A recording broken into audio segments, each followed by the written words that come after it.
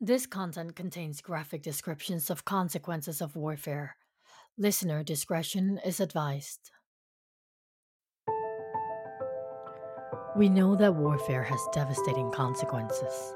This is particularly the case when fighting takes place in towns and cities, in neighborhoods where people live and work, do their shopping, and where children go to school.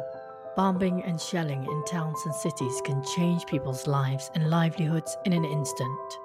With alarmingly high rates of civilian deaths, injuries, and destruction, this issue has been high on the international humanitarian agenda, and on the 17th of June, states will convene in Geneva to finalize the new political declaration that aims to strengthen the protection of civilians from the use of explosive weapons in populated areas. I'm Oldo Sorabi, and this is After the Bombing. In this episode, I'll be speaking to Laura Boillot, the coordinator of INEW, Bonnie Docherty, senior researcher at the Arms Division of Human Rights Watch, and Cesar Jaramillo, executive director of Project Ploughshares. We'll be discussing the final text of the political declaration aimed at protecting civilians in armed conflicts from the harm of explosive weapons in populated areas. So, the final consultation, which is taking place, is a notable time because it's the culmination of over a decade's work from civil society and international organizations, making the case that something needs to be done to address the harm to civilians along all the other humanitarian consequences that arise from bombing and shelling in towns, cities, and other populated areas. Laura, as the coordinator of INEW, which has played an important role representing civil society's voice collectively in this political process, how significant is the finalization of the political declaration text? It's a very significant milestone. Like you say, in one sense, this is something we've been working on with others for more than a decade now. But the use of explosive weapons in populated areas is the leading cause of harm to civilians in armed conflict. And despite this, the political declaration is the first formal international recognition that this is a humanitarian issue and that it must be addressed. So I think reaching this point provides recognition that the use of explosive weapons in towns and cities and other populated areas is likely to cause harm to civilians. And it's harm that is severe, it's widespread, and there's a commitment to take action to start to work to address this. So it's really by identifying and recognizing this as a problem that it provides the basis for a first step towards tackling it. And so I think getting agreement of the political declaration will be a major step forward. There's going to be much more work that needs to be done to strengthen the protection of civilians. States will need to make sure they go on to join the text when it's open for signing, and by doing that, they're going to be committing to work together to set these new standards that in many ways I think is where the real work begins. So I think we see it as significant, but it's really just the starting point. It's not an end point. I think changing military practice and moving away from the use of explosive weapons is a long-term undertaking. And so we need to be working together on this collectively over the years ahead, building on the shared goal of reducing harm to civilians, which is at the basis of action on this issue. Now, turning to the text, in April, we saw the last round of negotiations on the draft text of the declaration. And of course, prior to that, we saw other versions of the text that were shared and discussed among states and organizations. This political declaration is final now. What's INEW's views on the text, and has it met expectations? Well, the political declaration is a landmark document that accomplishes many of the goals that INEW set out to achieve. The specifics of the language may not be everything that we wanted, but the provisions it includes significantly will advance the protection of civilians from the use of explosive weapons in populated areas. It recognizes the pattern of harm caused by the use of explosive weapons in populated areas, and its commitments are key. They limit the use of explosive weapons through policies and practices and other measures. They require states to collect data that will inform those policies and practices. They include commitments to assist victims and provide humanitarian access, as well as commitments to conduct follow-on work, which will be critical in the years to come. In addition, I think it's really important, and Laura hinted at this, that with strong interpretation and implementation, the text of the political declaration can make a concrete difference on the ground. So it's not just the language of the text that we're looking at, but the actual turning that language into practice on the ground going forward. So the text is broken down into different sections. We have the preamble and the operative sections. Let's take a closer look at them. Tell us about the preamble, which describes the humanitarian impacts of explosive weapon use in populated areas. Cesar, would you give us an insight into this part of the text? Thank you. That's a great question because this recognition, description and recognition of the humanitarian impact of explosive weapons in populated areas, I would say is a key pillar of this political declaration. In other words, it is the pattern of harm, the indisputable pattern of harm that is affecting civilians as a result of these practices involving explosive weapons in populated areas that has driven the international community to take some action and to try to craft some effective responses. So it's a very welcome element of the declaration to have a very clear cut recognition that there is indeed a problem, that there is scope for improvement, and that this requires changes in policies and practice to more effectively protect civilians. I would highlight just a few elements from this preambular section. First, it recognizes a very basic point, which is that civilians are under increased risk because of the complexity, urbanization of protracted modern armed conflicts.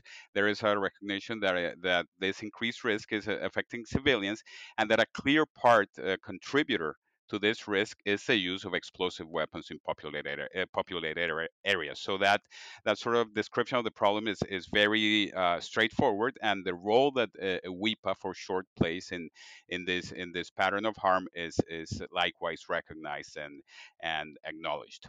It also introduces the notion of reverberating effects or indirect effects or secondary and tertiary effects, depending on how one looks at it. But this notion that beyond the immediate and direct harm, there are several other ways in which civilian lives, livelihoods, and infrastructure are being affected. We're speaking of not just critical civilian infrastructure, including places of worship, sanitation, sewage, schooling, electricity, etc., but also psychological and psychosocial effects that are long-lived and that persist long after the actual hostilities have ended. So it's important that the declaration recognizes this in a holistic way, these multidimensional sort of patterns of harm and direct and indirect impacts that civilians are facing in armed conflicts today. It also recognizes that there is scope for improvement, even though the declaration as a whole recognizes the existence of international humanitarian law. It recognizes that some militaries already have in place policies and practices to minimize civilian harm. It nonetheless says that there is scope for practical improvement, and this is in a way a truism because this is the declaration once again was born out of the need to improve conditions for civilians during armed conflict. But it's welcome that it points to this scope for improvement. And it's modern. It's a modern declaration in its recognition, among other things, of gendered impacts of the use of explosive weapons in populated areas. Elsewhere in the declaration, it recognizes the impact on persons with disabilities. It calls for recognition based on age, on gender, on various parameters. So it really aims to take a holistic understanding of what is a grave problem and set the stage for concrete responses that are actually going to make a difference for civilians on the ground. The preamble also starts with introductions to some descriptions about the risk factors of explosive weapons and good practice by militaries and armed forces to address this. Would you elaborate on this, Laura? That's right. This language on risk factors is a new addition to the text since the last version, and a very important addition from our perspective. In this bit of the text, it recognises that the risk of harm to civilians and civilian objects, so housing and other infrastructure, increase as a result of the weapon's explosive power, its level of accuracy, and the number of munitions used. So I think this speaks to and describes very specific concerns over explosive weapon systems that impact a wide area. We're talking here about weapon systems such as large aircraft bombs, multiple launch rocket systems, heavy artillery, mortars, and missiles, which impact a wide area. And if used in a populated area like a town or a city, they place civilians and civilian objects that are in that area at an unacceptable risk of harm and destruction. So these heavy explosive weapon systems, which are often inaccurate, they're outdated weapon systems, and because of their wide area effects, they're inappropriate for use in populated areas. So I think having this language around these risk factors is very significant. It should be very helpful when it comes to implementation of the political declaration and the military and operational commitments in this area, because it requires states to have policies to help avoid civilian harm. And so it signals that these risk factors are ones that need to be addressed in the process of doing that work. And I think helps from our perspective to make clear that a priority should be on stopping use of explosive weapons with wide area effects in populated areas. Now, to the most debated part of the text, we are looking at the operative section 3.3, which ultimately is the signpost of the political declaration. As INEW has frequently said, this is the centerpiece of the text as it addresses the commitment that would push states towards the ultimate goal of the political declaration to protect civilians. But this commitment has been the most contested part of the text between military states and other states and organizations. What's your thoughts on this? I think it's fair to say that the declaration isn't as explicit as we would have liked to have seen in terms of having a clear and a strict limitation on the use of explosive weapons with wide area effects in populated areas. But I think it doesn't necessarily set a lower standard here either. We see this commitment as a commitment for states to develop national policies and to put in place in the process of work of doing that restrictions and limitations on the use of explosive weapons in populated areas with the view of avoiding civilian harm. So I think what's necessary here are clear limitations, and in particular, a priority should be on stopping the use of explosive weapons when they've got wide area effects in populated areas. And this is because they can't be aimed at a specific target and they expose civilians to unacceptable risks of harm when they're used in towns and cities. Looking at Section 3, this section covers a range of other commitments on military policy and practice. What are some of the other commitments in this area, and what does INEW want to see happen in practice to operationalize this section of the declaration? First, I want to mention that Section 3 has an introduction or a chapeau that lays out the three goals of the operative sections, which are to strengthen the protection of civilians, address the humanitarian consequences, which Cesar discussed, and strengthen compliance with international humanitarian law. And this shows that the political declaration is intended to do more than simply reinforce existing international law. It shows that's a baseline, but states are expected to take extra steps beyond that to increase the protections for civilians. And that lays the groundwork for Section 3. Which lays out practical steps for limiting the use of explosive weapons in populated areas. And I'll highlight some of the key elements. The first is there's several paragraphs that address national policy and practice. And Laura mentioned 3.3, which is the core provision of the declaration, and calls on armed forces to adopt policies and practice that, quote, restrict or refrain from the use of explosive weapons in populated areas.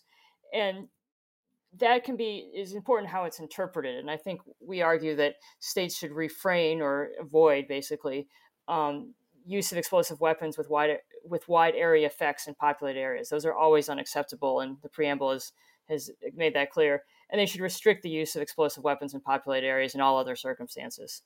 The Section 3 also calls for taking into account the long-term effects, the reverberating effects of explosive weapons, which Cesar also discussed. And it calls for training on these policies and practices, which is critical. It's not just about having policies, but training on them.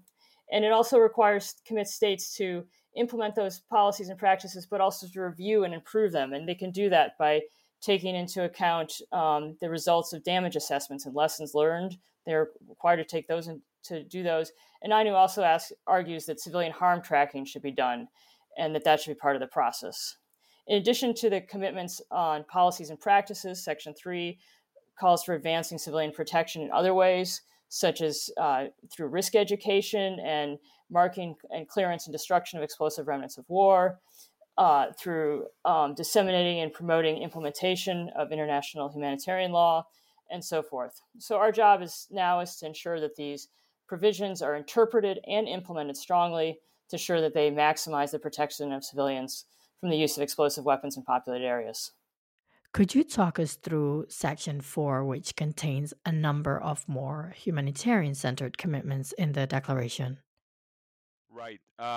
Section 4 is also part of the operative sections of the political declaration. And even though Section 3, understandably, is receiving a lot of the attention because it's the section that contains the commitment to restrict or limit or move away from the use of explosive weapons in populated areas, Section 4 will also be critical to the effective implementation of this declaration and to the achievement of its goals to ultimately better protect civilians. One, excuse me, one difference between the Section 3 and 4, I would say, is that Section 4 relates to a great extent to what we refer to as positive obligations. In other words, not practices that states are moving away from, but rather specific obligations. In this case, to protect civilians, to provide assistance, to facilitate said assistance from relief organizations, etc. And these are going to be critical sort of elements that by which to judge the effective implementation of the declaration. So just to highlight a few of these commitments contained in Section 4.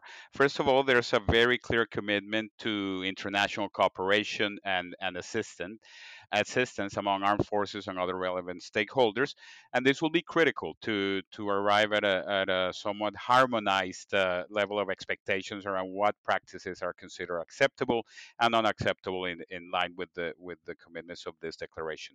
And the text goes further in saying that these exchanges of information, this cooperation, is intended to develop good policies and practices, specifically to enhance the protection of civilians. So once again, the goal is embedded here in the wording of Section 4 as something that is based on a recognition of the problem and the need to do more to protect civilians. There's a great premium placed on data sharing and on collecting, sharing, dissemination information, disaggregated information by different sort of parameters related to different attributes of the civilian population. And as we stated at the beginning of this recording, the move to negotiate this political declaration in the first place was driven by a recognition of a grave problem, of a grave pattern of harm, whereby a vast majority of casualties when explosive weapons are used in populated areas are and have been civilian. So if this political declaration is to have a concrete impact, I think there's a reasonable and fair expectation to see changes in those numbers, to see an improvement in the pattern of harm to civilians, to see concrete adjustments in military policies and practice. And the way to know this, if there is indeed an improvement in the conditions for civilians in on the ground, is through factual data, through credible data, and through data that will hopefully be shared and disseminated and made publicly available as called for by the declaration. Another critical aspect of Section 4 has to do with assistance to victims, and this is something that civil society organizations and including INEW as a network have pushed for quite strongly, and it relates to the commitment that states undertake to assist victims, to provide assistance to victims in terms of addressing immediate harm, but also in terms of addressing harm to livelihoods, to infrastructure, to the long-term impact of explosive weapons in populated areas. But a second element, equally important to this provision of assistance, is not the assistance provided by states themselves, but their commitment to facilitate the work of other organizations such as the International Committee of the Red Cross, the United Nations, and other groups that provide emergency relief, so that they can have access to those most in need, and they can provide assistance as well in terms of addressing immediate and longer term needs of the civilian population. And finally, I would highlight the fact that the declaration calls for regular meetings in order to review implementation, and this is a critical part of the institutional framework that will sustain the regime around the political declaration, and it's important that more specificity be achieved as this process unfolds, and that indeed there is some regularity to these meetings, because that will be a key point at which to assess implementation, to bring together various stakeholders in and out of government, to monitor the extent to which states are actually adhering to the commitments that they have assumed under this text. Now, you've said that the declaration is the start of a process of work and not to be seen as the endpoint. What is it that INEW wants to see happen next? Well, I think the next practical step is going to be a signing conference that will hopefully take place in a few months and before the end of this year, where the first group of states will formally join the declaration. And this group of states will be able to discuss the ways ahead and start to plan the next phase of work under the political declaration. So I think the key thing now is that states work to be in a position to join the political declaration at this point and when it's open for signature. And then states will need to begin implementing it without delay and in an effective way. And that means in ways that will prevent the sort of harm to civilians that we're concerned about and that's laid out in the preamble of the text, and in a way that's going to make a difference on the ground. So they will need to start to develop policies to operationalize the declaration at the national level and bring about the changes that we want to see happen in practice and that is in line with the declaration's aim and its commitment. So this is going to be particularly important, I think, when it comes to changing military policy and practice. And I think states' work in this area is going to be really crucial. INEW, of course, will be continuing to work on the political declaration, promoting it, encouraging states to join it and promoting strong implementation. But it's the primary responsibility of states to protect civilians. And so it's really crucial that there is leadership and active implementation work by states on this issue. Like we heard from Cesar and others, the political declaration creates a platform for future work on this issue. It recognises the importance of building an inclusive community of practice, bringing together representatives from militaries, from humanitarian organisations, governments and others that are all working together to fulfil this shared goal of reducing civilian harm. So I think it recognises, and we certainly see this as a starting point. It's not an end point. Changing military practice away from the use of explosive weapons in populated areas is going to be very much a long-term undertaking that builds on this shared goal. So we will be working and supporting the development and building these stronger standards and driving forward this change that we hope to see take place over time. I don't know whether the declaration's impact is going to be immediate, probably not, but I think it does demonstrate commitment to taking action in this area. So it's going to be important to have a good number of states ready to sign on to this declaration at the first opportunity. Ultimately, this political declaration is working towards a bigger picture. What is the bigger picture when it comes to the main objective of this work? And what do you want to see happen on the ground and in terms of protecting people? Well, the Declaration itself is an achievement, and it should be remarked on and celebrated. But ultimately, our goal is, as you said, is what happens on the ground, and we want to see changes in the practice of war, new standards set, new norms set, and states avoiding the use of explosive weapons in populated areas, explosive weapons with wide area effects in populated areas. We want them to learn from their mistakes due to civilian harm tracking and data collection. We want them to be assisting victims, to be ensuring humanitarian access, all these things that turn the words on paper into actions on the ground. And although it may take time, the ultimate sign of impact is not just changes in practice, but ultimate sign of impact will be the reduction of casualties and reduction of harm to civilian objects, reduction of the reverberating effects we've discussed, the damage to infrastructure, which in turn causes effects on education and healthcare and other basic needs and services, which in turn affect human rights. So ultimately, we're looking at changes to the humanitarian consequences of these weapons, but that will be caused by changes in the practice of war, which then again leads us back to the declaration. So that's what we're hoping will be the end goal of this. And we need to be patient, but we also need to be persistent in how we get there. Coming up to the meeting on the 17th of June, what are INEW's expectations for the meeting? Do you think that some states are going to be prepared to announce that they are ready to endorse the text? Right. Well, in short, the primary expectation, I think, at this point is an expectation for change. We want and expect to see concrete changes that make a demonstrable difference for civilians who are bearing the brunt of armed conflict, including specifically through the use of explosive weapons in populated areas.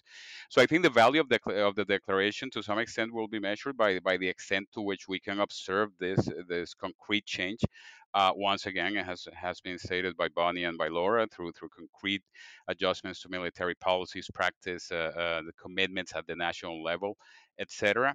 So that is the basic expectation at this point.